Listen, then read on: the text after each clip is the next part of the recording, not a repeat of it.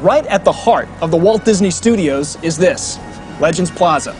Dedicated on October 16, 1998 to commemorate the 75th anniversary of the Walt Disney Company. On these walls, you'll find the names of honored artists, performers, producers, and pioneers both past and present. Among the past Disney Legend honorees are iconic artists such as Ub Iwerks, Mark Davis, Ollie Johnson, Ward Kimball, and Mary Blair. Brilliant visual artists. Unforgettable performers like Julie Andrews, Dick Van Dyke, Kurt Russell, and actress Hayley Mills. Is this Pixar or is this... This Hades costume is the stinkiest costume on this brand. Babies are often very useless when you need to get things done. Take a puff.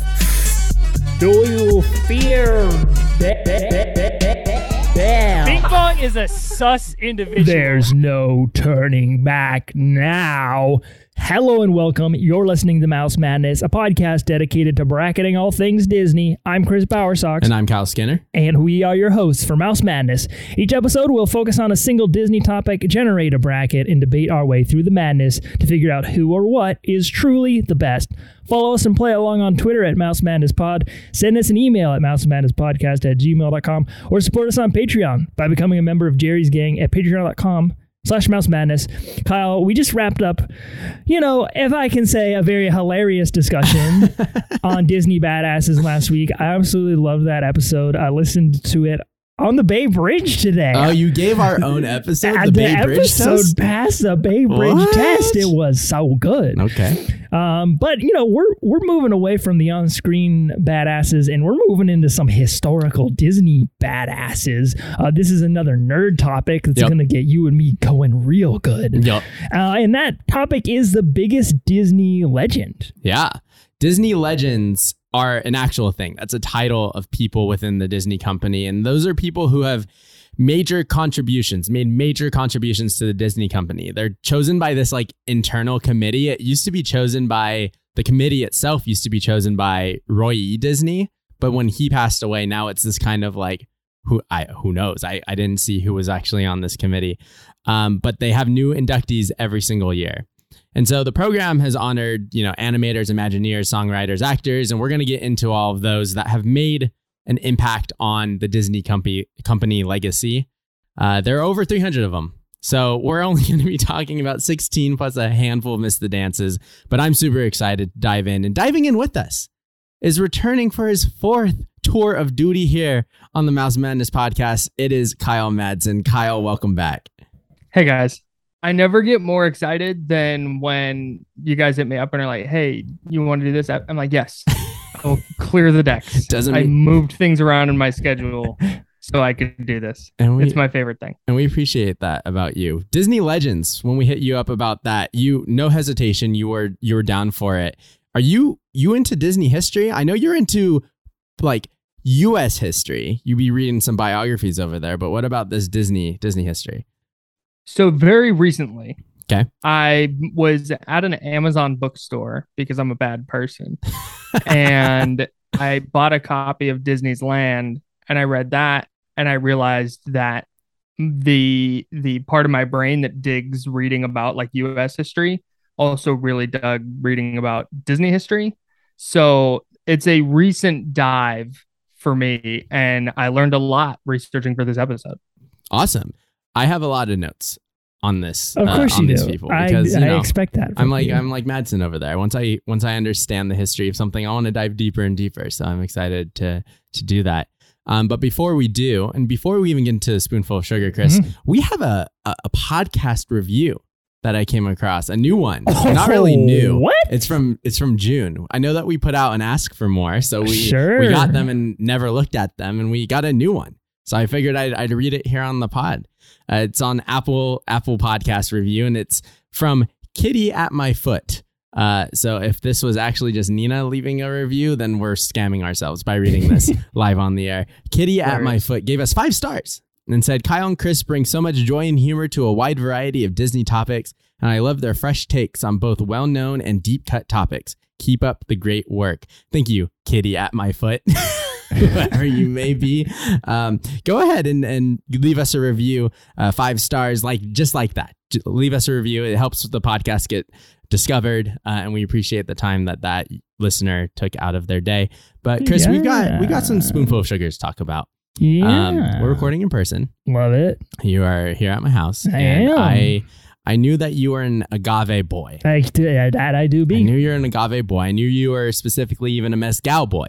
That's true. So I went ahead and whipped us up a couple of margaritas. Yours of the mezcal variety. Okay. Me of the tequila variety. I've only taken a sip, but cheers to the in-person recording here and a little.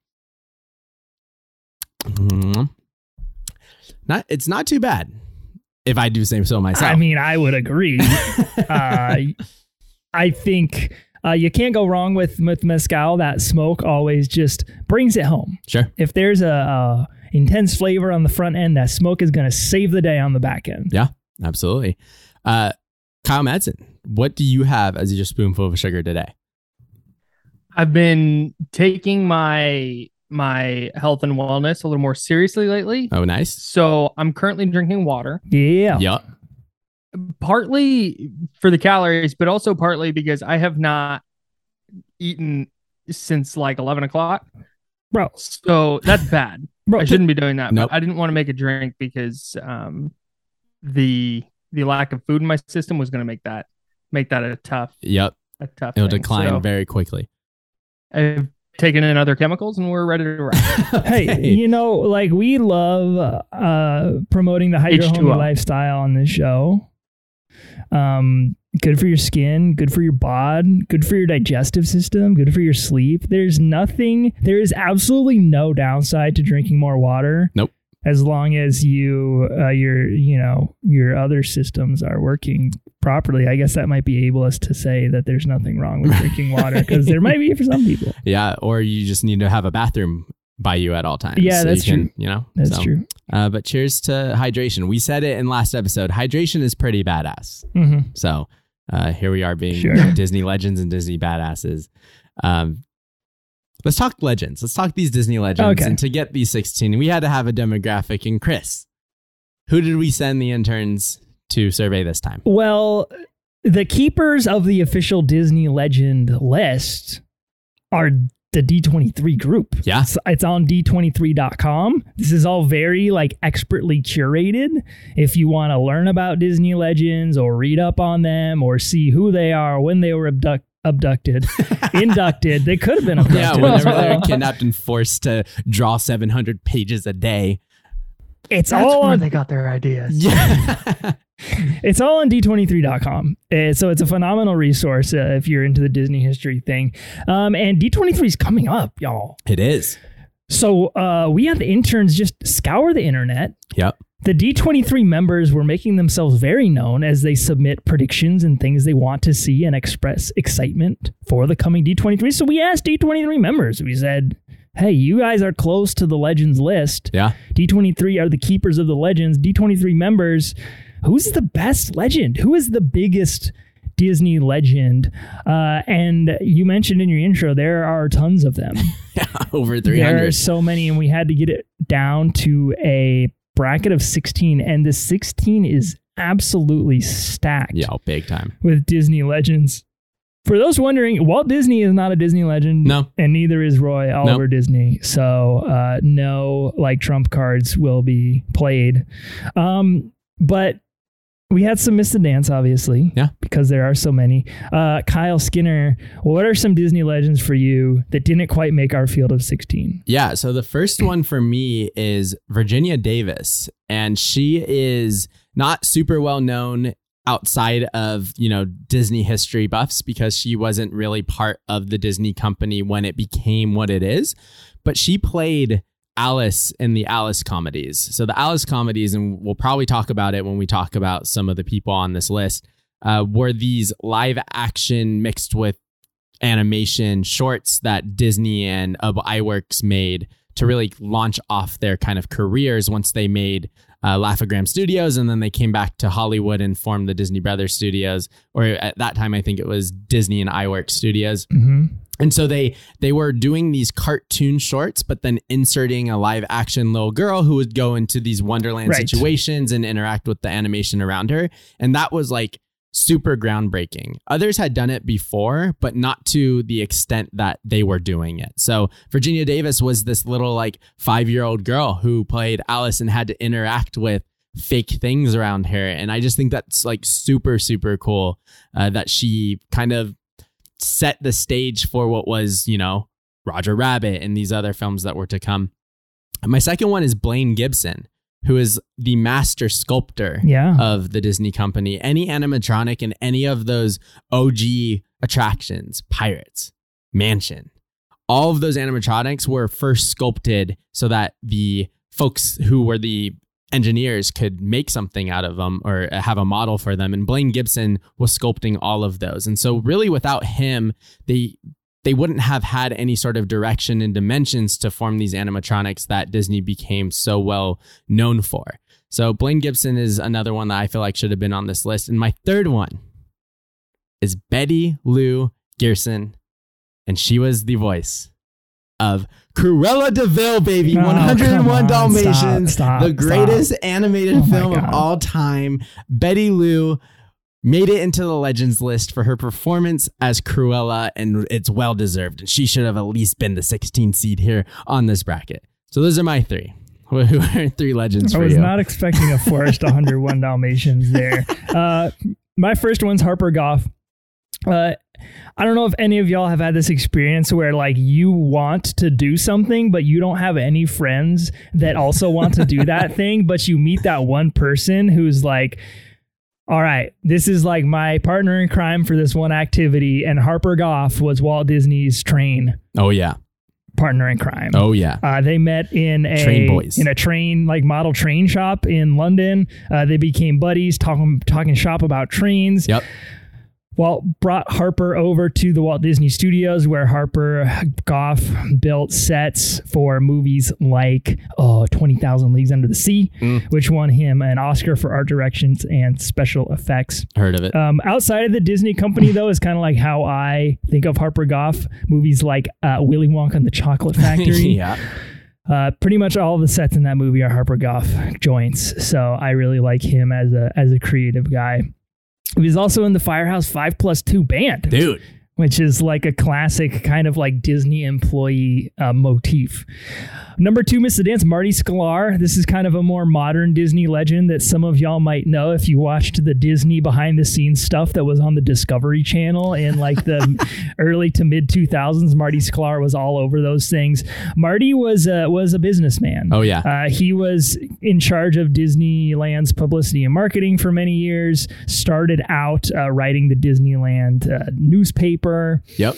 And he kind of became the key ingredient in like forming corporate partnerships with, businesses to partner with Disney to get them to pay for the stuff that Walt was trying to build. So super necessary cog in the wheel. But the thing I think is coolest about Marty Sklar is that he is the only human being to have attended the grand opening of every single Disney park in the world. How crazy is that? And there will never be another. Nope.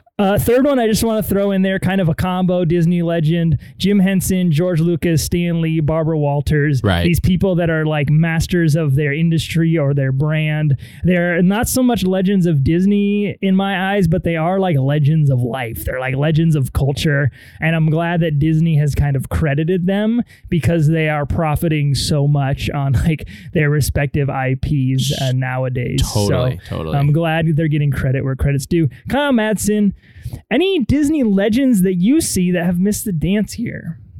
2 glaring omissions. First, Whoopi Goldberg. Okay. Yeah. The woman has an EGOT. True.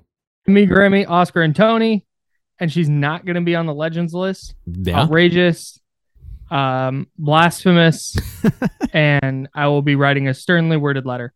The second one, Kurt Russell, for his portrayal of Herb Brooks in the movie Miracle. I mean, come on. Should have gotten in just because of that. Yeah. On top of all the stuff he did with Disney as a kid. So just two outrageous omissions, I believe. Yeah, there are a lot of great actors that like are on this Disney Legends list. It's like anyone who was involved with Mary Poppins in any way, is a Disney legend. Yeah. Like the little girl who played Jane Banks, like is a Disney legend. Yep. And she was in a few other Disney things, but it's like, if you Disney they do that. They if you were credit their involved in actors. anything like remotely popular, you probably made it onto the Disney Legends list. Like Robin Williams really only did the genie, and only for Aladdin. And Flubber, hello. Well, Flubber, of course, I can't forget that. And then had a falling out with Disney, and they couldn't use his voice in like the sequels or any of the TV stuff or the park stuff, and yet here he is as a legend. Like if you were in a popular thing that did a really good job one time, you're probably on this list. But we have 16 that did make it here. Not Whoopi, not Kurt Russell, but 16 others. And it is time to announce this field of 16. So let's cue that dramatic music. And here we go. All right. Coming in at number 1, he needs to be our guest because it's Howard Ashman. Sitting at the number 2 seed with some childlike wonder is the artist Mary Blair. Coming in at number 3, he's only got 2 letters in his name, but they might as well be OG because it's Ub Iwerks. Building mountains at the number 4 seed is Tony Baxter. The original X-Man. Coming in at number 5, it's Xavier Atencio. Sketching up pirates at the number 6 seed is Mark Davis. Chilling in the background at number 7, it's Claude Coates. Dressing up pirates at the number 8 seed is Alice Davis. The Tat Man himself. Oh, my God. Big Bob Brand. Coming in at number 9, it's Bob Gurr. Sitting in the model shop at the number 10 seed is Harriet Burns. The human Swiss Army knife opens at the number 11 seed, it's Ken Anderson. Making some weird things at the number 12 seed is Rolly Crump. Mickey's BFF clocks in at number 13. It's John Hench. The concept king himself at the number 14 seed is Herb Ryman. We've already talked about Bambi's daddy, but let's talk about Thumper's daddy. Coming in at number 15, it's Bill Justice. And rounding out the round of 16 is a powerhouse duo of songwriting fame.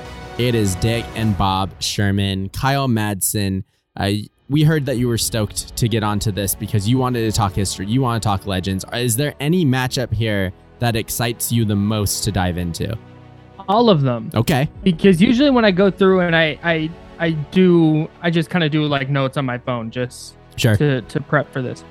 And every time I try to find like the seeds outside the top 3 that could realistically win it. Yeah.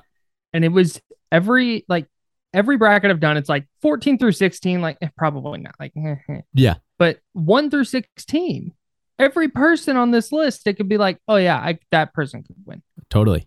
The amount of the accomplishments in this group is insane. Yeah. It skews very like mid-century of Disney very heavily, but I think that makes sense that we interviewed and surveyed the D23 people because they're all about that type of history, not so much of the recency bias. But we have some recency bias, and that comes in here at the first matchup. Guess so. Do you want to lead off? Do you want me to take it? I mean, sure, I'll lead off. Do it. We're starting off with, I think, one of the more difficult matchups on this bracket. 1000%. It's the number 1 seed Howard Ashman versus number 16 Dick and Bob Sherman. This is the music. This is the battle of the music right here. Yeah. And you have to draw a line in the sand and you have to make a decision and you go 90s or mid-century. Yeah. Which one better represents legendary Disney music? Because here you go. So Howard Ashman, we didn't even talk about how Alan Menken's not on this bracket, but right. We're Howard Ashman, common collaborator with Alan Menken. Ashman, lyricist and producer of music from many of your favorite quote unquote Disney Renaissance films, Little Mermaid, Aladdin, Beauty and the Beast. Really the big ones. On Aladdin, I believe Tim Rice was in the mix as well for a lot of those songs. But the thing is, Ashman did like the big show-stopping numbers of these three movies. Totally. Ashman wrote Under the Sea. Ashman wrote Friend Like Me. Yep. And Ashman wrote Be Our Guest. Yep. And so you and me talk about music from these movies all the time. I mean, we break them down top to bottom, cover to cover. And I feel like we generally don't gravitate towards these kind of like show-stopping numbers. We'll be like, oh yeah, you know, the music in Beauty and the Beast is great, but we really like, you know, Something There. Or right. Yeah, Aladdin, sure, good music, but we really like, I don't know. Yeah, I don't know. Prince Ali or something. Sure. And maybe in The Little Mermaid, it's Part of Your World. Okay. Sure. I mean, that's a show-stopping number in its own respect. But, you know, he's the number one seed for a reason. And when a lot of people think about the Disney Renaissance, they think about these three movies that are not named The Lion King. And these are the songs that people think of when they think of these movies. So Under the Sea was an Oscar-winning song. Best song in a movie that year. And Be Our Guest also nominated? No, it won Best Original Song that year. Did win. 91. Oh, okay, cool. Yeah. So, I mean, that's really all I have on Ashman, Disney Renaissance music guy. Yep. And then you got the Shermans on the other side, who are the mid-century guys. So obviously they were depicted in our favorite movie to always reference is Saving Mr. Banks. Yep. They're the songwriting duo that totally took together the mess that was the adaptation of that movie. They set it to music, wrote lyrics, and yes, I would say saved what could have been a disaster of a picture.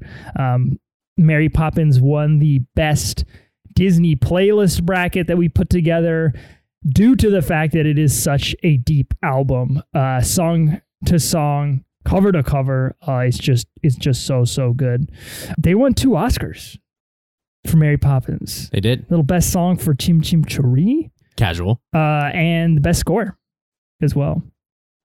Apparently Super Cali, Billboard's Hot 100 in August 1965. Can you imagine just like riding down the highway? You're let's see what's on the radio today. Flipping through the channels, it's Super Cali. You're like, okay, yeah, let's put this on for the next 8 minutes of our ride. I can't imagine that. Because we do it. Super Cali. There's like a TikTok trend for Super Cali because that's what all the kids are listening to. Yep.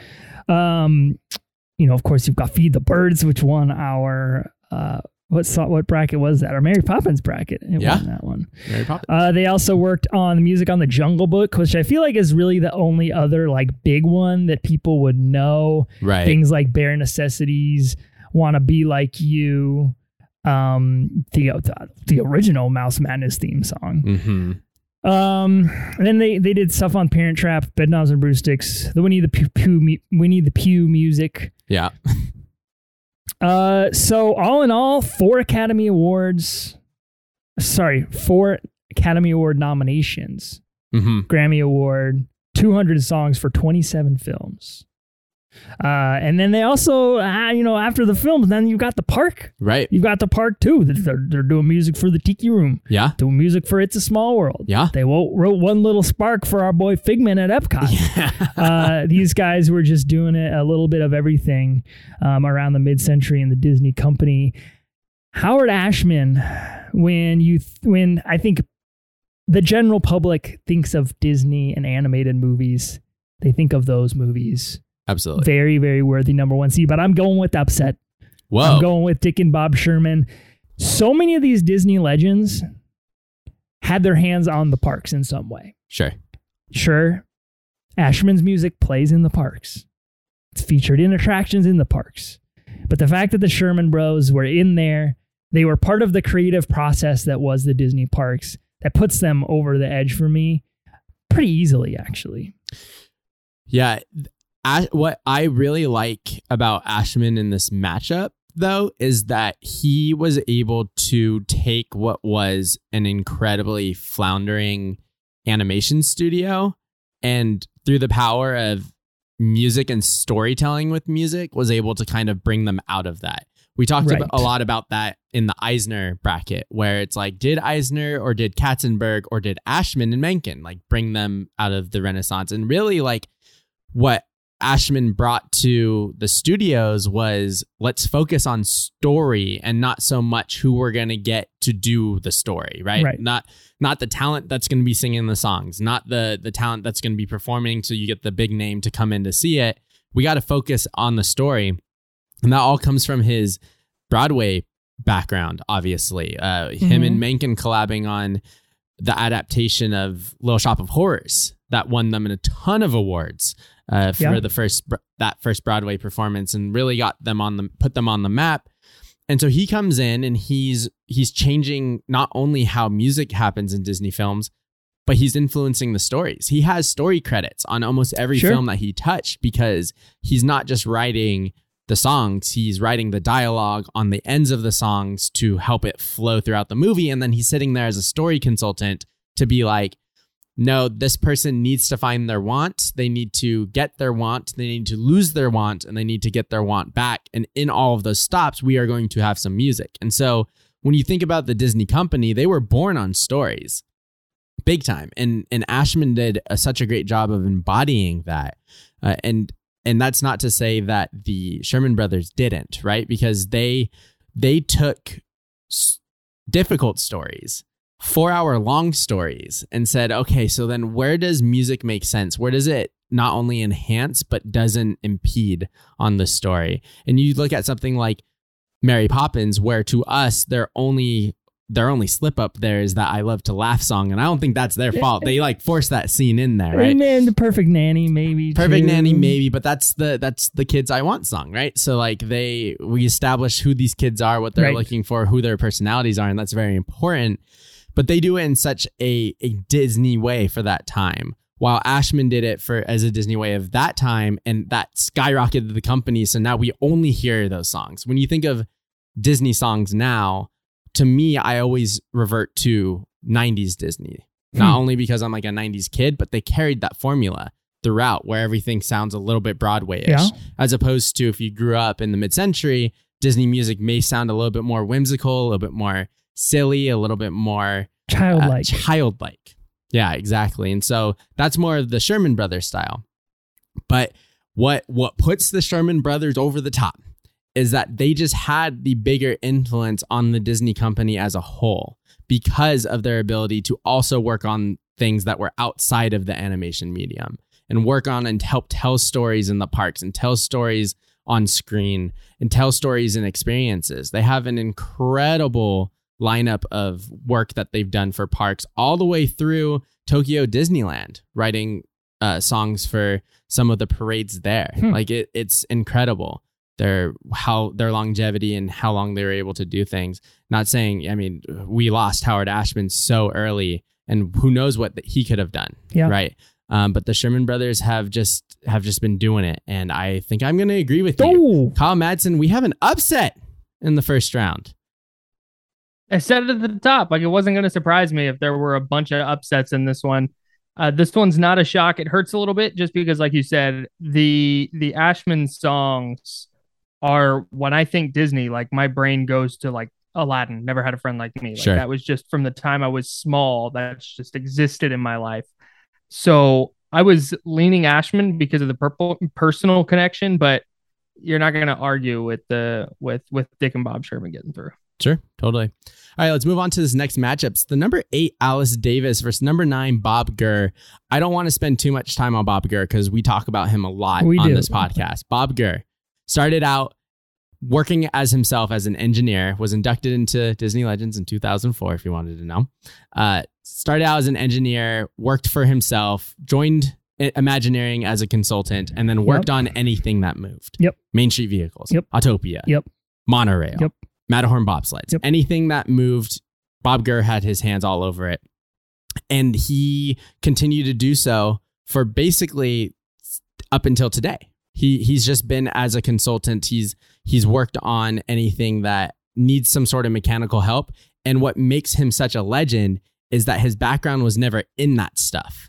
his engineering was like industrial engineering. And that's what he studied, got his degree, and was a consultant as. And so oftentimes he had to figure things out. My favorite, I read a bunch of interviews with him because he's doing them all the time. And so one of the stories he tells is about trying to figure out how to do the Matterhorn, first tubular steel coaster in the world. Yeah. How are you going to do it? So this is the quote from him in an interview with, I think it was allears.net. When Walt returned from making Third Man on the Mountain in Europe, he tells me that we are going to put in a Matterhorn with not just one, but 2 roller coasters inside, and that I'm to design the bobsled cars and design the track for the roller coaster. Fact of the matter is, I hate roller coasters.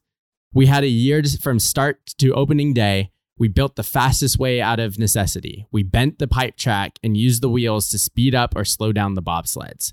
So he's out here just being like, okay, I don't know how, but I know if I would do it, it'd be this way. And it worked. And that's just how he kind of made his way through the company. Incredible. So Bob Gurr, he's an absolute badass. He's an absolute legend.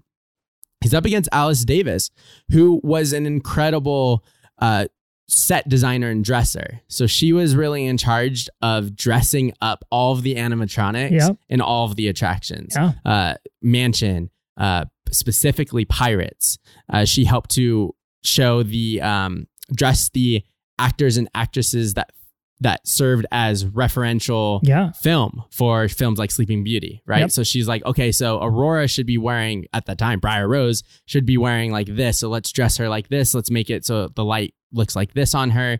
So she helped the rest of the team get a sense of what they were making, both in the animation side and on the attraction side. She was married to Mark Davis, and they met, and he brought her over to Disney in 1963 when she officially joined it. And that's when she went to work on Small World. So she and Mary Blair are in there. Mary Blair's like, here's what all these little animatronic kids are going to look like. And you're in charge of dressing them from every place that they are from. So here's one person being like, I got to go country by country, region by region, and figure out what is best representative of these cultures and of these countries. And close to all of that, how all of those kids were dressed in the 60s are how they're still dressed today. Yeah. Like that's how well she was able to just nail it. Same with Pirates. That's why all of the Pirates look this exact same today as they did in their concept art, sans a couple of them, is because Alice Davis just nailed it. And that is such an important part of these Disneyland experiences, is making sure that these characters look lifelike, that the material they're wearing looks like something that period would wear. The colors make sense for the scene that they're in. It's just such a talent that goes unnoticed. And so I'm so glad that she made it onto this bracket so that we could chat about her a little bit. My favorite quote from her is like, she was doing 2 things at once. She was doing Small World and she was doing Pirates. And so she said, I went from sweet little children to dirty old men overnight. Like that's what her job was. Yeah. And those are 2 attractions that will probably never leave Disneyland. Hopefully. Yeah. We all can hope. So in this matchup, who's the biggest legend? Who's the bigger legend? It's tough to say. But I think that I'm going to have to give the upper hand to Bobby Gurr here, only because his influence on how things move about the park is so important to the park's longevity. If you don't have the monorail, if you don't have the Autopia, if you don't have the bobsleds, if you don't have anything that moves, then you have just another community park. And he was able to figure it all out in a way that fit the theme for every place that it was in. He was the set dresser for vehicles. And I think that's super important when you're matching up these 2 park heavy titans. So Bob Gurr is going to take it for me. Yeah, we love Bob Gurr on this podcast, and I love a transportation attraction as well. So, when you talk about things like the monorail, things like the sky, what was it called? The Skyway. Yeah. Yes. Skyway to Fantasyland, Skyway to Tomorrowland. I hate the Autopia, but it's a thing. It's there. It all a people mover. Yes. You know, it all provides that sort of motion that I love about the Disney parks. Alice Davis, she was working in underwear. Yes. She was making undies before she was at Disney. She was at Beverly Vogue and Lingerie House in Los Angeles. Oh yeah. And she was just immediately kind of like a visionary, a prodigy of like fashion. I'm glad you mentioned Sleeping Beauty. Yep. The woman who acted as the reference for Briar Rose was Helene Stanley. Yep. Have you ever seen a picture of Helene Stanley? I don't think so. Beauty standards have definitely like changed and evolved and reverted and stuff all over the years. Yeah. So it's like it's a very interesting thing, I think, to study. I think Briar Rose is hotter than Helene Stanley. I'll say that. That's all I'll say about it. Okay. I had kind of an awakening of sorts when I went to the Universal Parks in Florida last month. Yeah. Hagrid's Magical Creatures Motorbike Adventure has a Hagrid like animatronic. Okay. And there's also some Harry Potter creature. I don't know what it's called. There's also like a Cat in the Hat ride that has little, I don't even know you can call them animatronics. They're like figures that move. And so as I'm like reading about Alice Davis and like Mark Davis and like all of these legends, really, I'm kind of appreciating how so many of these Disney legends are artists. Oh, yeah. And they all started as artists. And then they become artists that bring their visions into the physical space. Yeah. And that's like so impressive to me. And I think that's the thing that separates Disney as a theme park experience from everyone else. Not that the people who work at Universal aren't artistic or, you know, whatever, but the amount of thought that goes in and, you know, the extensive background that so many of these people had before they even started working on things like animatronics. It just kind of shows what they used to lead with. I don't know that they do still kind of lead in the same type of way. It's kind of like an engineer is an engineer and an animator is born and dies an animator. Right. But I think I'm going to give it to Alice Davis. Wow, okay. For that reason. Just because it takes a creative person to design the types of vehicles that Bob Gurr did, sure, and he made a lot of really important things work. But something about the details is what makes Disney what it is. And Alice Davis is like the embodiment of those details. So this one's going to Madsen for a tiebreaker. So what you said about details being key is something I believe a lot in, because that's what separates Disney from any other theme park. Like, it's not the roller coaster, the ride itself is not necessarily the attraction. Right. It is what's going on around it. Like in a vacuum, Pirates of the Caribbean is very boring. But as theme park rides go, it is. Yeah. But what makes it is the costumes and the set and the design. But on the other hand, Bob Gurr had a quote, which is an incredible flex, where he says, "If it moves on wheels at Disneyland, I probably designed it." Like, that's an incredible flex to have in your bag. And that goes toward everything at Disneyland, not just rides. It's what's going on around it. Like you said, the monorail going through Disneyland. Like, imagine Disneyland sans monorail. I can't. Like, it's weird. So it goes to Bob Gurr for me, because I think that immersiveness, it makes Disneyland. Sure. He impacts that outside of rides. So totally. Bob Gurr going through. Bobby Gurr. You know, I will never argue a Bob advancing in any bracket. This is a very pro Bob Gurr pod. Oh, yeah, absolutely. Pro Bob. Moving on. The number 4, Tony Baxter versus number 13, John Hench. John Hench. So all of these Disney legends have these like categories that you can get like elected into. I don't really understand the categories thing, if like only a certain number of people per category can be inducted per year. Yeah, like I don't know. what, but John Hench is a dual category. He was elected in animation and Imagineering. He was inducted in 1990, and I believe 1988 was the first year they started inducting people, but it was like one guy, and then in 89 was like when they started bringing in like the big boys. I think you're right. Could have been 89, 90. I don't really remember. I think it was 88, 89 though. So John Hench did a lot of different stuff. You know, he's kind of a multiple, he's a dual threat, triple threat, quadruple threat, whatever you want to call it.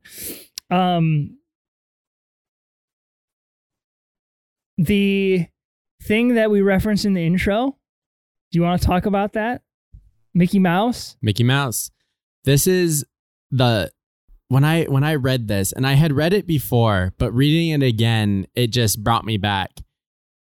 John Hench, incredible artist, obviously, which is why he's on here, but he served as the official portrait artist for Mickey Mouse, the official corporate portrait artist for Mickey Mouse, which means that he painted Mickey's portrait for his 25th, his 50th, his 60th, his 70th, and his 75th birthdays. No one else is allowed to do the official portrait of Mickey Mouse during those years except for John Hench. And it's so funny that this cartoon mouse that they have locked up in Toontown can only have his portrait done by one person, and it is an official portrait artist. It is it's so funny to me.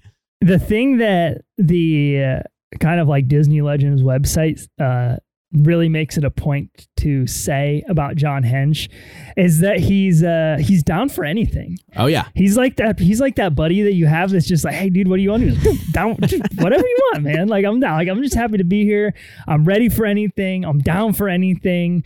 This says that he was an Imagineer, philosopher, animator, designer, storyteller, and voracious reader, and he read 52 magazines a month. I don't know. It was such I don't a know if random that's like trust him for that. documented or. I don't trust him for that. Yeah. Oh yeah. That's too many magazines. Are there words in the magazine, or is it just like pictures? It's just Playboys. He just runs through 52 Playboys a month. I like it for the articles. Yeah.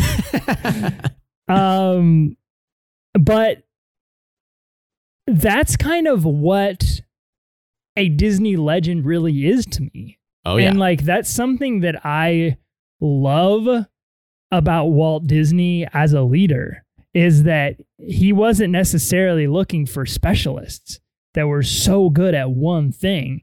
He was looking for people that had the right creative visions, the right approach, the right attitude, and were just generally smart people. Yeah. And he just gave them all of his trust, all of his resources, and all the time in the world to just run with it.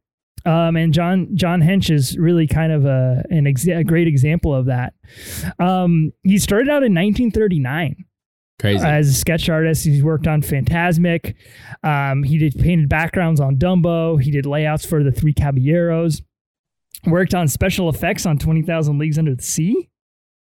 And then after that, became an Imagineer. And that was like that kind of like 1950 to 1955, like that was kind of the period where so many of these legends like transitioned. Right. And when you read a lot of these bios, it's the exact same. Oh, worked a little bit on Dumbo, worked a little bit on Snow White, worked a little bit on Bambi, and then Walt like plucked them to do Disneyland like, you can stuff. make a giant squid underwater. Come with me, John Hench. We got a big park to build. And that's like this is like a whole other conversation, but like the reason that Walt built Disneyland was because he needed to shift his creative vision because his studio wasn't what it was when he started. It was no longer the small family and frankly the boys club that it was before. Yeah. It was opening up. The animators had unionized. So he basically created like a new boys club, and that was Walt Disney Imagineering, which is kind of an interesting observation, I guess. Yeah. But John Hench worked on Disneyland, worked on Tomorrowland attractions. Don't know which ones. Do you know which ones exactly? No, but I there would weren't assume that many back then. It was like the tinfoil. What is it? A Hall of Aluminum? Hall of Aluminum. I would assume that one of them was the 20,000 Leagues Under the Sea exhibit. Sure. Allegedly worked on some of the attractions of the New York World's Fair, 64 and 65, like so many of these legends did. Yep. Worked on the quote-unquote master plan for Walt Disney World and Tokyo Disneyland. Don't know what that means. Helped conceptualize Epcot Center, develop ideas for California Adventure, Animal Kingdom, Tokyo Disney Sea. Yep. John Hench died at age 95 as a full-time Disney employee. Crazy. Started in 39. The man gave his life for Mickey Mouse. To the mouse. And that is wild. I mean, I can't imagine working for a company until until you're 95, but to like never go anywhere else for what is that, 39 to 95? That's like 56 years. Crazy. At one company. That's wild. So when you're talking about legends like that longevity, we gotta factor that in there. Yeah. John Hench is going up against Tony Baxter. And like, I really appreciate how much of kind of a generalist John Hench is, but this matchup for me is definitely going to Tony Baxter. Okay. Just because he was kind of a specialist. I mean, he was an Imagineer. He also started at Disney when he was really young. He was 17 years old scooping ice cream at Disneyland. Yeah. And was kind of like mentored by Claude Coates back in the day. At age 23, 1970, he was hired as an Imagineer. And he worked on 20,000 Leagues attraction in Orlando. Yeah. But his kind of claim to fame is developing Big Thunder Mountain Railroad. Like that was kind of like Tony's big moment where he rose to prominence within Imagineering. That ride was fun, a thrilling roller coaster. Yep. Themed well, but most importantly, it was very like crowd efficient. The queue fit a lot of people and it ran a lot of riders through it. Yep. Each hour, which is all really important stuff for like managing a theme park. So he went on to develop other things like the Seas Pavilion, the land at Epcot Center, Splash Mountain, Indiana Jones, Star Tours, Nemo's Hot Box. So yeah, I mean, his roster of like rides that he took the lead on is just too good. Yeah. So I have to go with Tony Baxter. It's not even just like roster of attractions. He was also working on like these huge projects that never got built but became that of legend, like Westcott.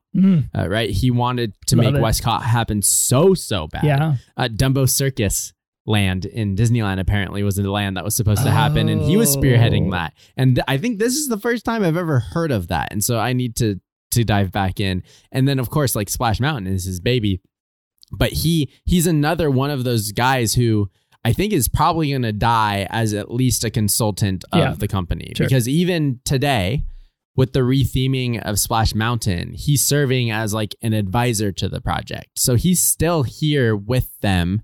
One thing that you left out about John Hench is that he helped Walt with the 8th Winter Games at Squaw Valley. And he helped to design the opening and closing ceremonies of the games because Disney ran all of that. And then he also designed the Olympic torch. Yeah. How crazy is that? Yeah. They got like this, jack of all trades, Imagineer, animator, artist from Disney to design the 8th Winter Olympic Games torch. That is also incredibly legendary. But I think that I'm going to agree with you, Chris, here. I think that John Hench is a jack of all trades, but I think that that's what got Tony Baxter into Imagineering, because he is that artist. He is that visionary. He is that person that wants to push things to the limit, so much so that he's proposing new ideas to the company, which is very Disney. I think that them trying to see, okay, so then what can we do that's going to set us apart, and what's something big that we can do? They haven't done a ton of that in recent years, but definitely their history has been, how can we change the game? And Tony Baxter has always been wanting to do that. And so I think that he embodies that legendary status. I'm going to agree with you, the number 4. Kyle, what are your thoughts? 2 things. Actually 3 things. One, going back, you guys mentioned Helene Stanley. She looks like Linda Shelby from Peaky Blinders. I don't know if you watch that show, but whoever does, she kind of reminds me of Linda Shelby. Yeah, anyways. yeah. Yeah. All right, you feel me? Okay, cool. Moving on. All right. So Hench reads 52 magazines a month. Yeah. I don't trust that guy. That's like that. How many is that per day? That's like 1.5 a day. Right. Dude just sits on the toilet for like 5 hours. So what this tells me, is there is a boatload of untapped potential. John Hench was great. He deserves to be on this bracket. He deserves to be on this list. But 52 magazines a month, get some work done. That's all I'm saying. Hey, listen. I understand that you're going to be with us. More. You're going to be with us until you're 95. But why don't you get some work done? Yeah. Seriously, like figure it out. That's why he had to work so long, is because he spent all that time reading magazines. But like, how, like, were there even that many magazines that like existed back then? That's my problem. Was it like, what were you reading? Were magazines like new, and like every time a new one got formed, he was like, oh, I gotta subscribe to that immediately. One. And he thought that it would be like a sustainable thing to just subscribe to every magazine. Yes. He just didn't realize, honey, are my zines in? Dude, we need to go back in time, and like in Back to the Future, Marty McFly brings the almanac. Like, we should bring an iPad with Apple News for John Hench and be like, this is all the magazines in one place for only $5.99 a month. Even though he probably paid less than that for 52 magazines a month. Oh, yeah. Oh, for sure. And I want to know, is it 52 different magazines, or did he subscribe to a bunch of dailies? I don't know. It doesn't matter. 52 is too many. I'm out on John Hench. The other thing is, what makes a legend? The story, right? And Tony Baxter you mentioned it, 17 and a half. The first time, youngest you can be to work at Disneyland. He's scooping ice cream. And he made his way onto the backstage of Pirates of the Caribbean because he was just snooping around. Yep. Like going places he wasn't supposed to be. Yep. And that's how he got into Imagineering. That's bananas. He should have been arrested. Yeah. And instead he got a promotion. Yeah. You did it. You broke you figured out the challenge to get to promotion. Break into the rides. Shout out. Tony Baxter. I'm looking at this Olympic torch, and I'm not gonna lie, this thing is very underwhelming. Is it? When you said John Hench designed the Olympic torch, I thought it was gonna be like Tomorrowland architecture, like melded into like a torch shape, and it just looks like a normal torch. Okay, well, didn't say I liked it. Do you know why? What? Because he procrastinated because he was busy reading magazines. The torch is just made out of paper mache of all the magazines that he's been reading. He's just like, they're like, hey, is that torch ready? Oh, yes. Yeah, hang on. 1 second. Oh, God. All right, let's move on to this next matchup. It's the number 5 Exitencio versus the number 12 Rolly Crump, which this is a fun matchup. You have Exitencio, who is the most well known for writing and the scripts and songs for Haunted Mansion, Pirates of the Caribbean. Yeah. He is very well known for those two things, but he started out with the company as an animator. He was an assistant animator on Fantasia. He went to war. He went to World War II for a few years. Disney legend. Part of their story is seriously, like, I had to take a break to fight some Nazis. What's more, the most Disney you can be is going to war. You either went to war or you worked on the war shorts. Right. That's all you could do. And X took the war route. He was stationed in England, I believe, and didn't get to see anything, but he was there for a couple years. He came back, and here he is animating some of the most iconic title sequences that we all know and love, including The Parent Trap, Babes in Toyland, and Mary Poppins. He contributed to I'm No Fool, which is a series on the Mickey Mouse Club. He got pulled over to Imagineering, and this is what you're talking about. All of these legends that are of this legendary tier start out in one area, get pulled to another, and get asked to do something and is able to just do it. So X had never written a script before. Yeah. He had never written songs before. And here's Walt being like, I want you to write the dialogue and music for Adventure Through Inner Space. And he's like, I don't know what to do with that at all. Have either of you like listened to or watched a ride through of Adventures Through Inner Space? I used to listen to the Adventure Through Inner Space ride through audio specifically every day after school when I was in like 8th grade, and it was the best part of my day. Dude, Kyle, have you listened to it at all or watched it?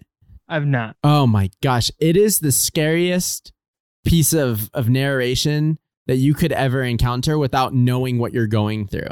It's this dude who got shrunk down to the size of an atom, and now what you hear is his consciousness leading you through his experience. It is haunting. Yeah. And it is so beautiful. Like the wordsmith in that is Existencio really just put his all into it and said, maybe this works. And they're like, this is better than what we expected. Here's another ride. It's called Pirates of the Caribbean. Go ahead and get on that. So he wrote the narration and obviously the song Yo Ho, Pirate's Life for Me. And that really brought him over to Mansion, where he wrote all of the dialogue for the Ghost House and then co-wrote Grim Grinning Ghosts. He then went over to the Magic Kingdom side of things and he wrote the If You Had Wings narration, which was that attraction over at, I believe it was Epcot, but maybe it was Magic Kingdom. And then Space Mountain as well. Worked on a couple of pavilions in Epcot Center, but he was really well known for setting the literal tone for these iconic attractions. This is a quote from him and how he became a script and songwriter. Quote, eventually Walt sent me over to WED. He said that he'd been wanting to get me over there for a long time. When I got over there, well, nobody knew that what I was supposed to be doing. Then one day he called and said, I want you to do the script for Pirates of the Caribbean. I had never done any scripting before, but Walt seemed to know that's what I could do. I did one scene, the auctioneer scene, and sent it over to him. He said, that's fine, keep going. So annoying. Such annoying feedback. Hey, I just did this. Fine. We want the redhead. I need notes. Like, I need notes. Yeah, we want the redhead. Yeah. I was like, hell yeah. Yeah. He's like, give me more. Give me more. It actually said, we wants the brunette. And Walt said, strike that, make the redhead. That was the note. Yeah, I like that. Make her a redhead. Yeah. Oh my God. So he said, keep going.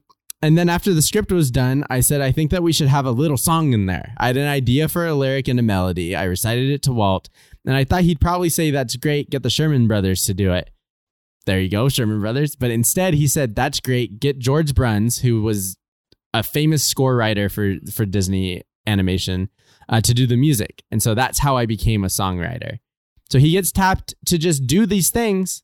He suggests, here he is, having a vision and being like, Walt, this can't just be a wax museum of pirates. We got to also put some music to this and a song. And he did it. And that's what we ended up with. So that's the genius that is Existencio. He's up against Rolly Crump, who is a weirdo, man. I sent you his book, and I did. You may or may not have read it. And I don't know what era I read part of it. I Hate Books you were in, but you may have been. I've never not hated books. But he has this autobiography, and he was a wild man, dude. He had like a studio in, I believe it was Oceanside, that got robbed while he was working there, and he like negotiated his way out of being robbed. He essentially paid the robber to go away and not steal his like shop things because he needed it. And if you've seen photos of young Rolly Crump, my man's was hunky. He was like this big beefcake of a man. He would always show up in the Disneyland TV episodes in the background. He like was on the Tencennial episode talking about Small World. Yeah. Anyway, so he's the designer. That's who he is. He is a designer. He joined the company in 1952 as an in-between artist, which sounds like the worst job you can get at the studio, and an assistant animator on movies like Peter Pan, Lady and the Tramp, Sleeping Beauty. 1959, over he goes to WED, and he's working on the Haunted Mansion. He's working on Enchanted Tiki Room, and he's doing all of these different shows for Disneyland. What he's most known for is his work on the World's Fair stuff, including, well, besides the Haunted Mansion like concept, the Museum of the Weird, which was this weirdo concept that he had, where Yeah. he was taking everyday items and making them very ghoulish and creepy. And in the mansion, you would go through this walkthrough of the museum. And that's what kind of led to this show of kind of spooky, kind of cool that you get, or kind of goofy that you get in the mansion today. But he's very, very well known for his World's Fair work, specifically on It's a Small World. The facade of It's a Small World was very much his work alongside Mary Blair. But the Tower of the Four Winds is this legendary element of Disney history. And it was this huge windmobile that would move and had a bunch of propellers on it. And it was massive. That's held the sign for It's a Small World at the World's Fair. I didn't look into what happened to this thing, but I remember listening on many, many podcasts that the rumor is that like they couldn't dispose of it, so they broke it into pieces and dropped it in the ocean. I feel like that's right. always just an excuse, and that's that Disney storytelling at foot, but whatever. So it was this huge whimsical thing, and he was known for that. He was known for building these kind of intricate, bizarre, whimsy structures. And that led to something like the facade of It's a Small World, including the clock tower that has the little show that comes out. So he's a designer. He has his hands in a ton of things, including designs of Magic Kingdom, helped with Epcot, designing the Land and Wonders of Life Pavilion. He is a legendary designer, a bit of a weirdo, and we love him. In this matchup, I'm going to go bias. I think like Exitensio being this animator, going off to war, nothing more Disney than going off to war, coming back, trying to continue with his animation stuff. He's working on like stop motion and Babes in Toyland and with the Parent Trap title sequences, gets asked to come over to WED and start writing scripts and music and songs. Yeah. And he just does it, has the vision to influence the story through the script. It's incredible. Exitensio is going to move on for me. I think of so many of these Disney legends through the like lens of what they did on the Haunted Mansion, because so many of them were involved. Yeah. So it's like Harper Goff kind of like casually drew the picture on a map one time, and then Ken Anderson was like, all right, let's run with that. Here's kind of what I'm thinking. And then he gave it to Yale Gracie and Raleigh Crump. And if you all are unfamiliar with kind of like how the Haunted Mansion was created, Raleigh Crump was like, we got to go with like this whimsical thing that you're talking about, the Museum of the Weird, where it's not really scary. It's funny. Yep. It's kind of a reference to a lot of the spiritual things that people know about, tarot cards and that crystal balls. And a lot of that is reflected in the attraction, you know, the grandfather clock that has like the strange claw on it, the kind of like distorted chair that sits near Madame Leota, the wallpaper with the faces on it. The best part of the Haunted Mansion, the wallpaper with the faces on it. And then Yale Gracie goes, no, we got to keep it straight down the middle. It has to be kind of scary. And that's where you get a lot of the more traditional scary elements. And then they pass it down the line, and it goes to Exitensio, and it goes to Mark Davis, and it goes to Claude Coates. Yep. And they bring in their stuff too. And Claude Coates is like, okay, we do this, and we'll get to him later. But it's hard because Raleigh Crump was like kind of this visionary influence on the Haunted Mansion, which makes me want to advance him so much. And this element of whimsy is so important to these like mid-century attractions that exist at Disney Mansion, Small World in particular. I have to agree with you, though, and go Exitensio on this one. I've referenced so many times on this podcast how meaningful like the words of these attractions were for me and my formation as a human being. So I have to go with X, even though I do it sort of begrudgingly, because I think Raleigh Crump's like artistic influence is so important to how we think about like the Disney aesthetic. Kyle, X is moving on. Do we agree with that selection? Yeah, it's fine. I mean, how do you pick one of these guys? Yeah. Like this is one that jumped out when I was taking notes on it. It's like, who do you take? They both just, their resume is just littered with fundamental like Disney and Disneyland things. I have two things on this though. Okay. One, Exitensio sounds like a Harry Potter spell. Yes, it does. 1000%. And I like that he embodies Walt's willingness to just like you guys said, just tap somebody and be like, hey, you are going to write the music, which is the most annoying type of boss. Yes, it honestly is. Just figure it out. Like, what? That's great. No, I don't. But no, so he just really embodies that. So I think it's a good pick. Raleigh Crump, though, incredible vibes from this guy. Oh, yeah. On the D23 website, it quotes Disney concept designer John Horney. He said, quote, Raleigh has a knack for bringing out the best in others. Trusting their talent, he encourages artists to push their creativity to the limits. It's a rare creative person who can let others run with the ball. Show writer Jim Steinmeier added, quote, the idea is king with Raleigh. It doesn't have to be his vision as long as it works. I work in a field where it very much does have to be the person's vision. Yeah. And an idea isn't necessarily relevant unless it comes from Said that person. Yep. And that's so frustrating. Sure. And I hate it. And the fact that Raleigh Crump did not rock like that, that's the homie for life. Shout out Raleigh Crump. Love that guy's vibes. Sure. And for the record, Raleigh Crump's book is shaped like a magazine. John Hench would love it. Moving over to the other side of the bracket, we've got number 2, Mary Blair versus number 15, Bill Justice. So Bill Justice, another dude's kind of a jack of all trades. Yep. He was inducted in 1996, a little bit late to the party, but he was inducted for animation and Imagineering. He spent 28 years with the Disney company, was an animator on Fantasia, Saludos Amigos, Victory Through Air Power, which is that a propaganda film? Oh, yes, it is. Three Caballeros, Make Mine Music, Alice in Wonderland, Peter Pan.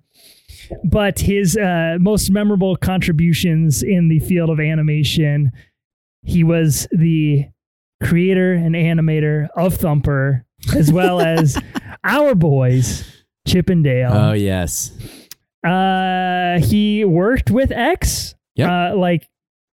I don't know how much was X and how much was Billy, but worked on the stop motion stuff. Mary Poppins, the nursery to clean up, what is it? Snap your fingers. Snap your fingers. Snap your fingers. A spoonful of sugar, right? Yeah. But they do snap their fingers in the sequence. Okay, sorry. Snap your fingers. We need the Lil Jon spoonful of sugar remix. Real bad. Okay, let's see. So yeah, he went on to do what everyone else does. Got plucked for the amusement park thing, worked on animatronics like the Lincoln animatronics, some pirates, some mansions, some country bears. Dude. For the Country Bear Jamboree. And y'all, if you are not subscribed to our Patreon, check it out. We did a Walt Disney World review from my trip to Disney World in June, and I had some things to say about Country Bear Jamboree. I appreciate Bill Justice, and I'm sure it was groundbreaking at the time, but Bill Justice's engineering is starting to show its age. Yeah. Bill also worked on America Sings. Dude, our boy, our show. America Sings. And working on all these different animatronics is an art form in itself, because on the one hand you're like, it requires like it requires like an engineering and robotics background to be able to program it to do stuff. Yes, that's true. It also requires like a knowledge of art and like movement to make it look realistic. A movie I would highly recommend is Pumping Iron, which is the documentary of Arnold Schwarzenegger and Lou Ferrigno as they train for the Olympia. In one scene in Pumping Iron, Arnold Schwarzenegger, who is a bodybuilder and is roided out and he's huge, he's working with a ballet instructor. Right. Because when you're bodybuilding on stage, you're hitting these poses, and the ballet teacher was saying like so many bodybuilders get hung up on the pose that they hit, but your judges are watching you in between those poses as well. So you need to be very fluid in your movements, and like you need to be like a dancer of sorts. And that takes a creative mind to be able to interpret, to be able to put into the physical space. Yeah. And so Bill Justice, I mean, that is tough stuff. And I mean, he's working on the Hall of Presidents and Country Bears and Pirates, where there are a ton of animatronics. Very impressive. But I gotta say, the thing that I love most about Bill Justice, he's a parade boy. Parade man. Designed floats for the OG Disney Christmas parades. And he also sketched out some Main Street Electrical Parade concepts. Yeah. So I appreciate that about Bill Justice. Then we've got Mary Blair. Mary Blair, not exactly the technical, let's make robots type, but she was an artist that was in a league of her own. Yep. She was inducted as an Imagineer. That a lot of that was just her kind of creative visions or sketches coming to life more than anything. So, the way the D23 summarizes it, Mary Blair helped introduce modern art to Walt Disney and his studio. She brought modern art to Walt in a way that no one else did. He was so excited about her work. Walt connected with Mary's fresh, childlike art style. The way she painted, in a lot of ways, was still a little girl. And Walt was like that. You could see he related to children, and she was the same way. Yeah. That is such an important quote, I think. And this was the space that Walt was trying to build when he set out to build Disneyland. It was this very safe, very insulated space that preserved a sense of childlike wonder for children and adults alike. And Mary was a shepherd in a way. No pun intended. That was a Bible pun for y'all. But yeah, I love that. So obviously her claim to fame is It's a Small World. Yep. The facade, the clock tower, that's all Mary Blair vibes, as well as the design of the animatronics, the sets, stuff like that. She also is a muralist, so you'll see her murals throughout the parks. Her big one is at the Contemporary Hotel at Walt Disney World. She did work on films as well. She was an art supervisor on Three Caballeros, Saludos Amigos. She did color on Song of the South, which is the first time we've brought that movie up, but a lot of these dudes did do stuff on that. Make My Music, Melody Time, Dear to My Heart, Adventures of Ichabod and Mr. Toad, Cinderella, Alice, Peter Pan, all that stuff. It's hard because Mary Blair seems to be kind of this very specific talent in a field of very general Disney legends. Against Bill Justice, I think I have to go with Mary. I think I will be interested to see if kind of a general Disney legend wins this bracket versus one with a more specific skill set. I think Bill's contributions are great, but the It's a Small World factor is an important one.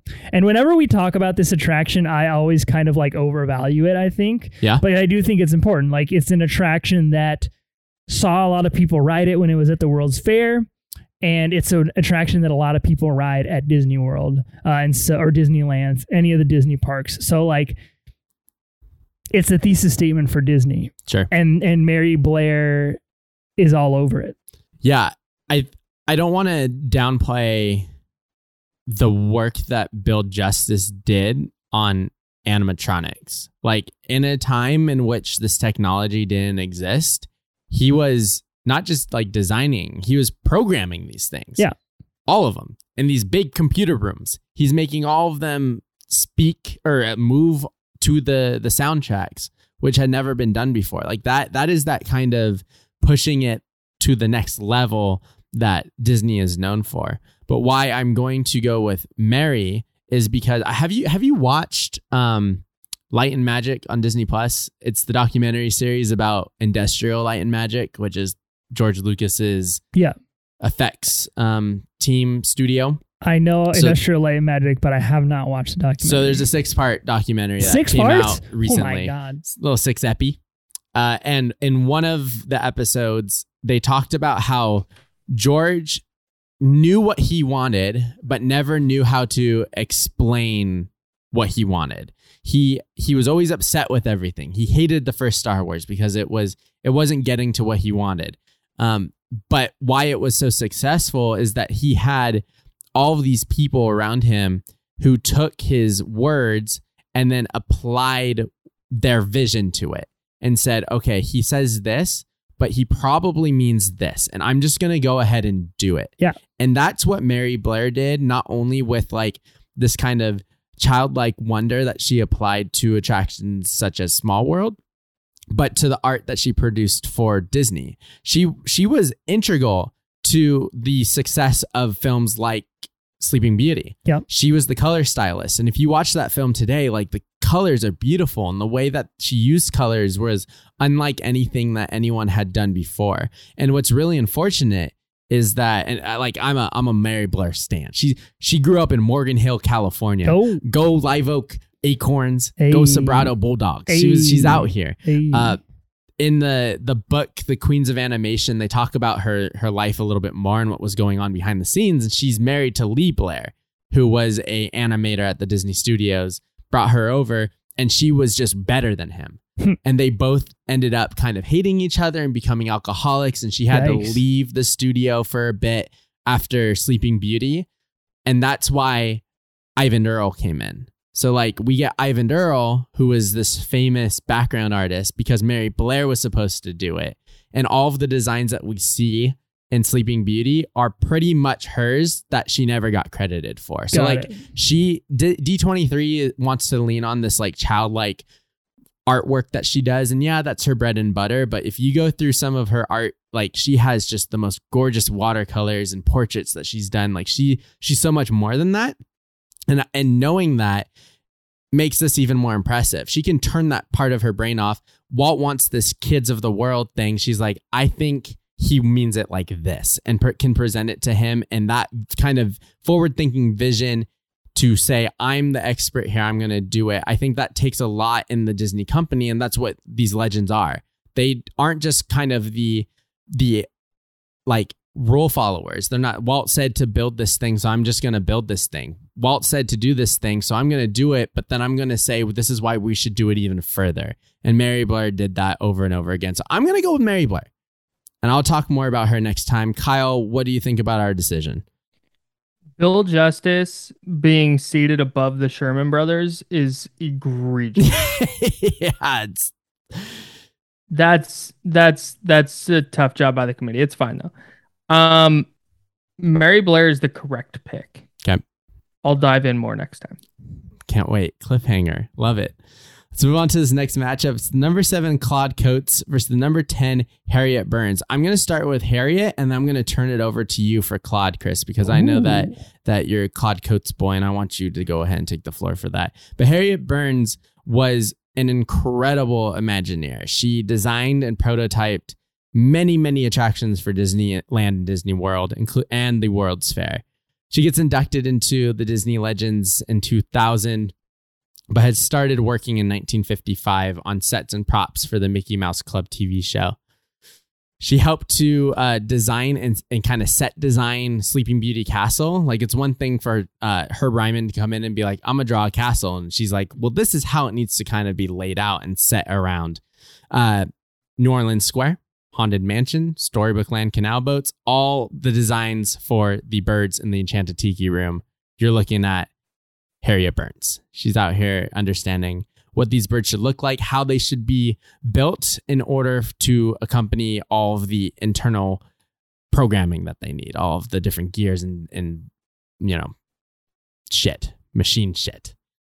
You can see her on a lot of shows, including Walt Disney's Wonderful World of Color, because she's always in the background in like the sculpting room. So she was sitting there next to Blaine Gibson all the time. Blaine's out here like, okay, I'm going to go ahead and I'm going to sculpt the pirates. And Harriet's like, fantastic. I'm going to go ahead and make sure that these pirates look extremely lifelike. And that's her thing. She's setting the scene. So she was able to find a way to like paint these animatronics skin and hair and put their hair certain ways to make it as believable as possible. Immersion is a huge part of these parks, and it always was from the beginning. Walt loved to show. He calls his employees cast members, for heaven's sake. And here she is making sure that everything looks correct, not only in period, but as these things are supposed to be. For the time, the birds in the Enchanted Tiki Room looked incredibly real. It would have been unlike anything you had ever seen. Does it hold up now? Not so much. We know they're robots. We can hear them clicking and we can hear the gears moving as we're sitting there singing along. But for the time, like she's doing things that other places aren't doing to any extent. Yeah. It is such an artistry that we don't really think about all the time, because it's like, oh yeah, these are robots. But when you have to get down to it, it's like those robots work because of the work of all these individuals like Harriet Burns. I think she's a fantastic 10 seed. Totally. She's amazing. Yeah. Hit me with the little Claude Coates, please. Little Claude Coates. So Disney, one of the things that we are also gravitated towards about Disney is the roster of characters. Yeah. And you have people like Bill Justice and Mark Davis, who we haven't talked about yet, creating these memorable characters, animating them, bringing them to life. Talented voice actors like your Cruella de Vil woman. I can't remember her name. Betty Lou. And like those are the things that stick with us. But there's also the setting. Oh yeah. When we watch a Disney movie or ride an immersive Disney attraction, yes, we're seeing and meeting and relating to characters, but we also feel so immersed in space. And Claude Coates, that's his game.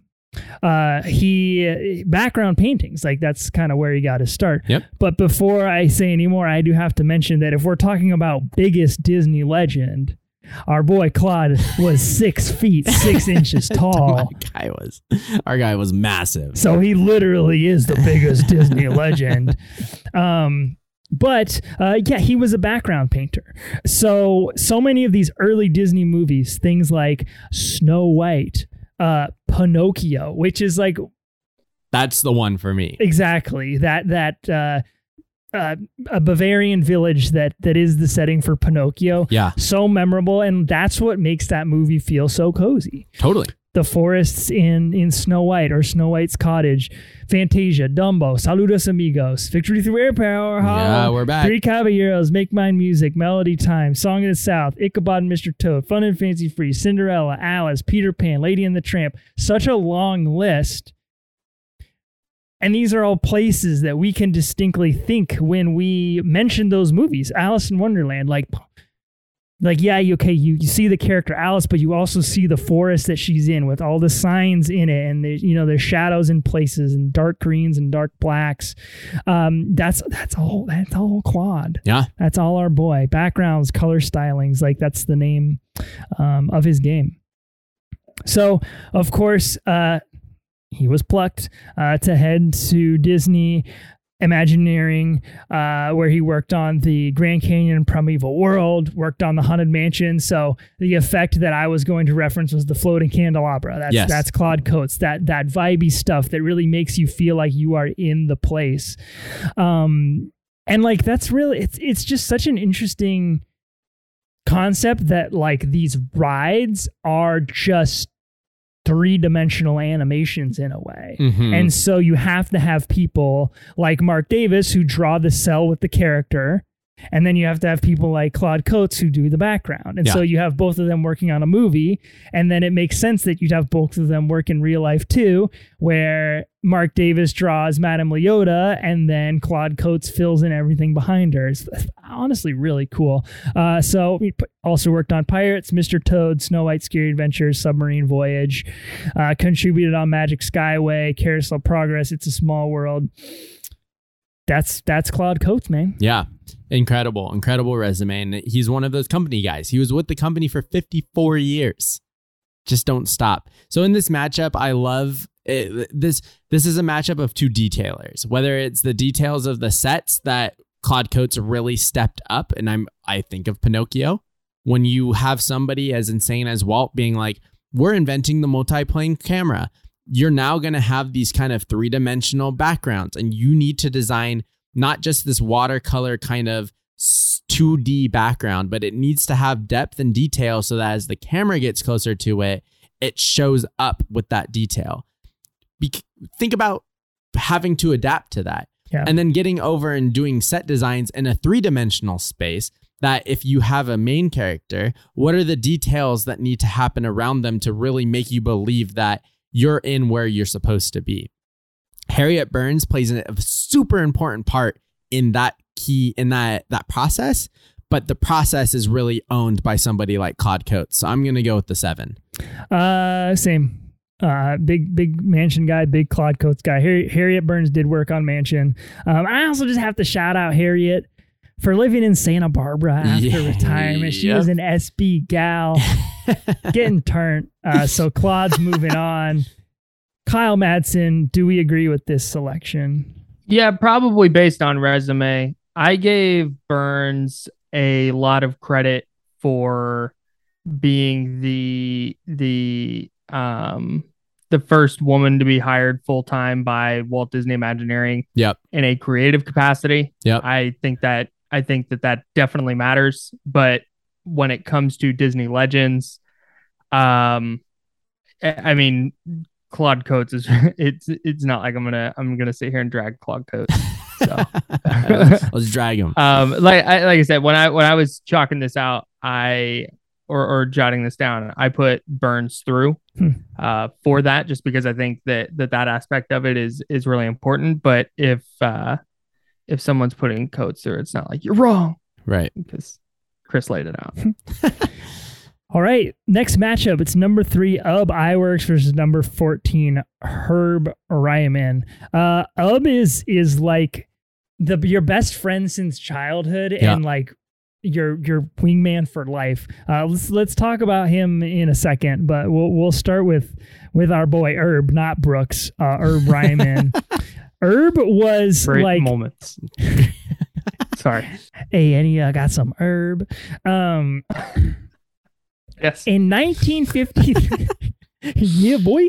In 1953, Walt Disney asked Herb Ryman to sketch an idea for an amusement park that would appeal to both children and adults. Over a single weekend, and with Walt looking over his shoulder, Herb took a small carbon pencil and illustrated Walt's dreams on paper. Within those 2 years, those dreams were transformed into reality, and Disneyland became the first theme park of its kind in the world. That's a quote directly from D23.com. It sounds like it is. That's Herb Ryman's like crowning achievement right there. Harper Goff drew the original Mickey Mouse Park. I'm not gonna lie, he kind of did the first one, but Herb Ryman drew Disneyland. And if y'all have never seen the Herb Ryman Disneyland sketch, it's pretty freaking sick. Yeah. There's so many like lands and elements of it that never made its way into Disneyland, like the Lilliputian Village. Lilliputian Village. Yep. They've never did anything like Not that, right? Very cool. I mean, you can stare at that thing for 10 minutes and like check out all the different details that are in there. But I mean, that was his thing. He translated Walt's ideas into drawings. He was obviously started as an art director like everyone else did, worked on Fantasia, worked on Dumbo, but Disneyland was his thing. Worked on designs for Main Street USA, Sleeping Beauty Castle, New Orleans Square, concepts for Jungle Cruise, Pirates, New York World's Fair attraction like Great Moments, and then went on to work on things like Epcot, China Pavilion, stuff like that. So that's like his thing. It's Ub Iwerks for me though.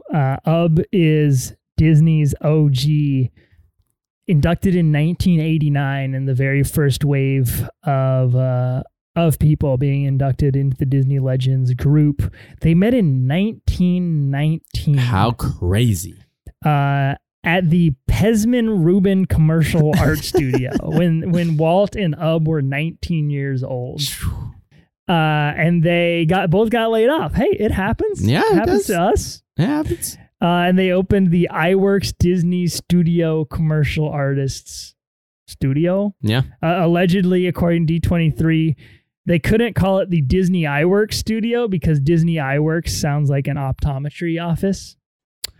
But they were in Kansas City, KC boys. And in 1922, they founded Laugh-O-Grams, and that was the start. Yep. Ub followed Walt to Hollywood. You referenced the Alice comedies. Ub was all over those. Ub sketched Mickey Mouse for the first time. I mean, come on. I believe, and Disney will not admit it, those cowards, but I believe that Ub fully designed Mickey Mouse. I think that he was the person, like a Mary Blair, like a Rolly Crump, like an Exitensio, where Walt was like, our little main character, our symbol should be a mouse. And Ub iWorks was like, hold my beer. I got this right now. Say less. And he drew him up and he's like, here he is. And Walt's like, perfect. I drew that on a train ride back after losing Oswald. Thank you so much, Ub iWorks. But I'm pretty sure that Ub designed him fully by himself. Sure. And that's incredible. The craziest thing, early Disney Ub iWorks accomplishment, the first Mickey Mouse silent cartoon, Plain Crazy, Ub animated entirely by himself in 3 weeks, doing 700 drawings a day. Take that, John Hench, and your 52 magazines. Allegedly. Hell yeah. Allegedly, he did that. Yeah, allegedly. And allegedly today, the average animator produces 80 to 100 drawings a week. Okay. And Ub did 700 per day. So that's sure. freaking insane. I can stop right there. Ub. You can, because it's also Ub for me. And I have a lot to talk about with him because it goes beyond just like the formation of the company, right? Like then he becomes the special effects wizard. We'll talk about that more next week because for us it's Ub. Kyle, did we make the right choice here? Yeah, like this is the Babe Ruth of Disney animation. He's unbelievable. I think like the case can be made that there's no Disney without Ub iWorks. Absolutely. I agree. Honestly, and spoiler alert, if you guys had been like Roy and Walt are not on the list, and also we didn't include Ub iWorks because it's too easy. That important, I wouldn't have argued with you. Interesting. Wow, the third Disney bro. Yeah.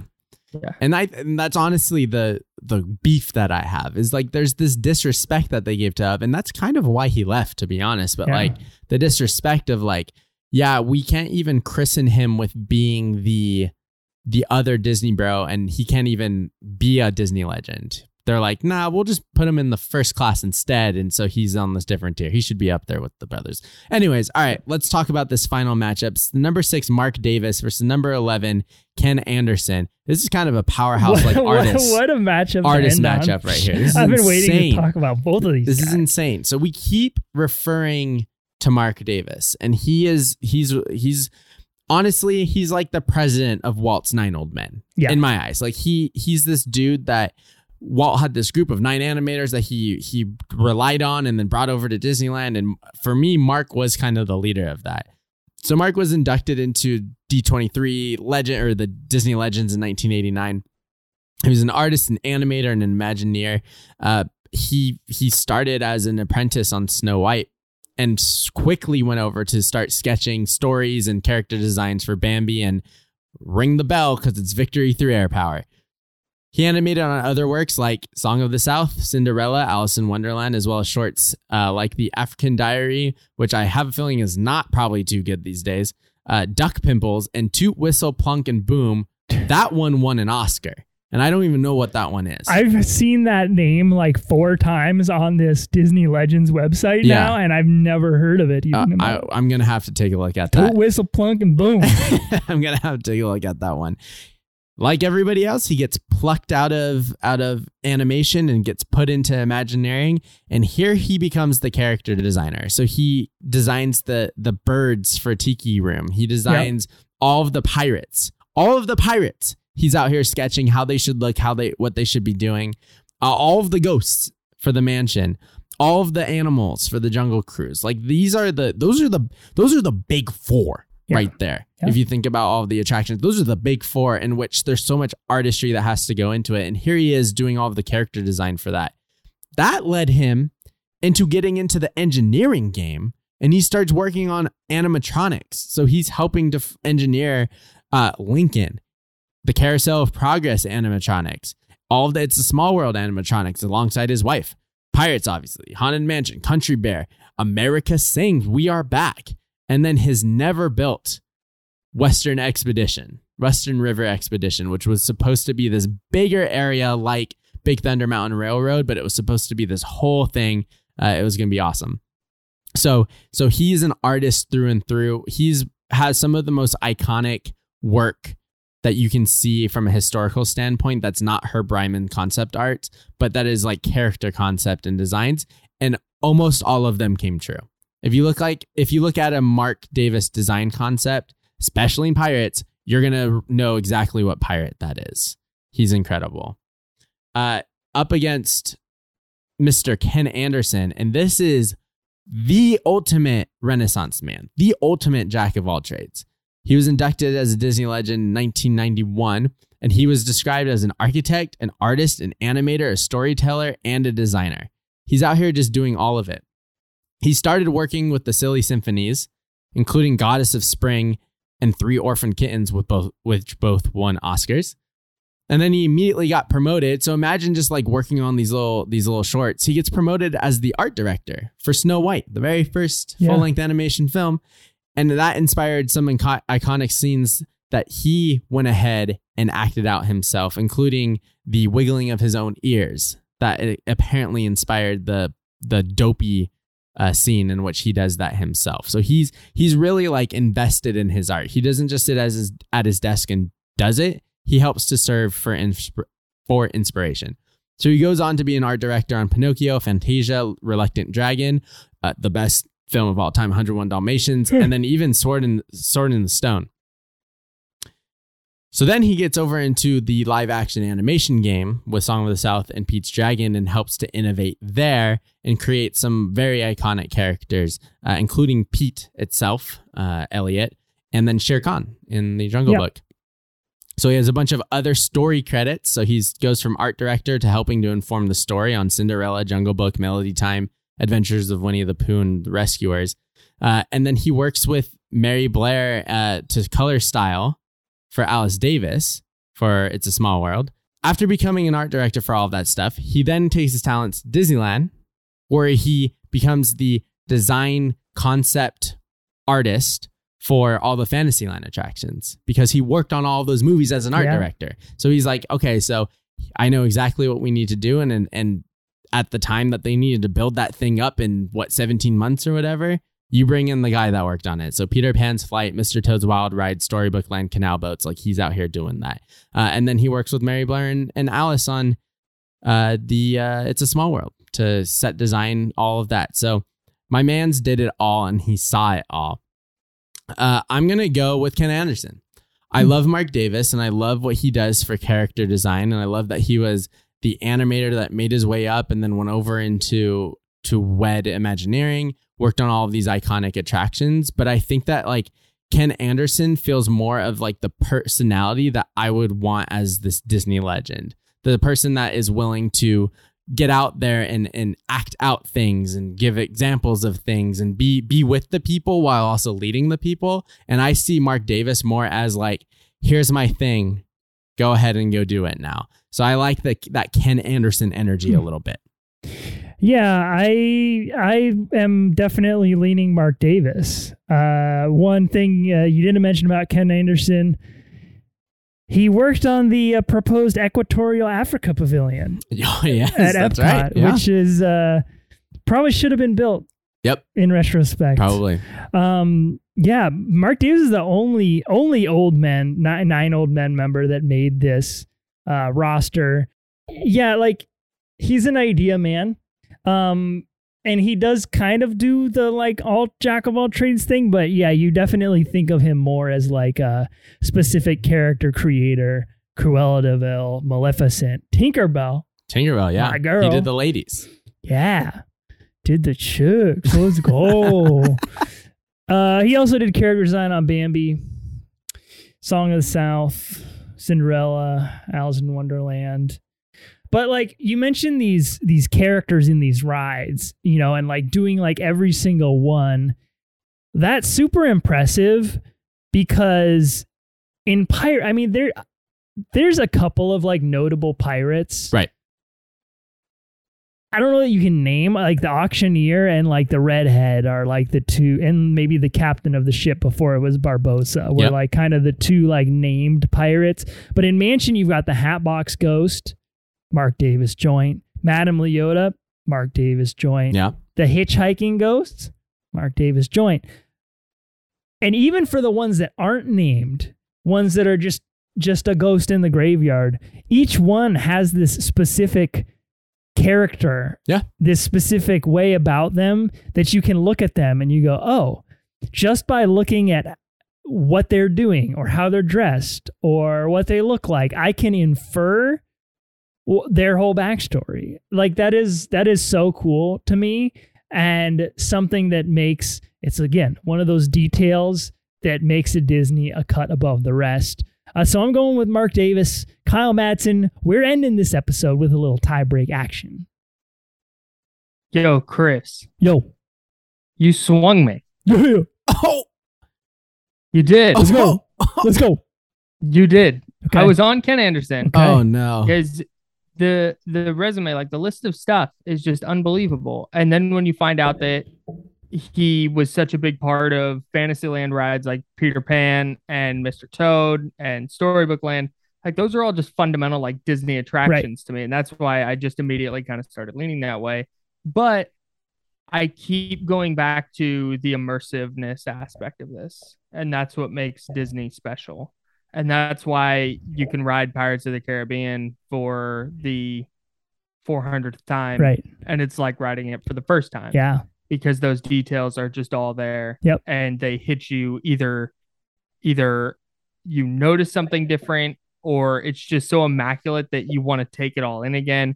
And the fact that Mark Davis helped contribute to that aspect of Disney, I'm going to go that way now. Wow.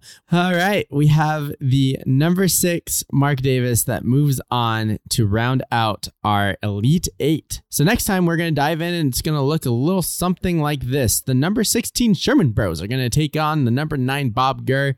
Number 4 Tony Baxter is going to take on the number 5 Exitencio. The number 2 Mary Blair is going to take on the number 7 Claude Coates. And the number 3 Ub Iwerks is going to take on the number 6 Mark Davis.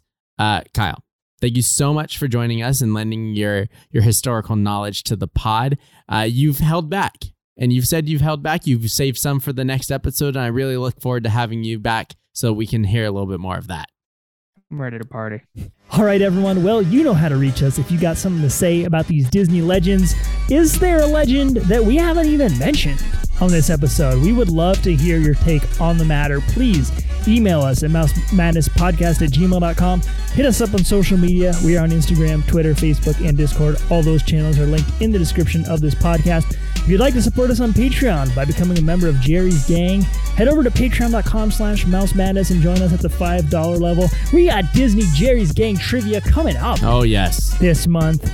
Would love to have you there. Super fun, super good time. You don't have to have your camera on. We know Zoom anxiety, Zoom fatigue exists. It's all right.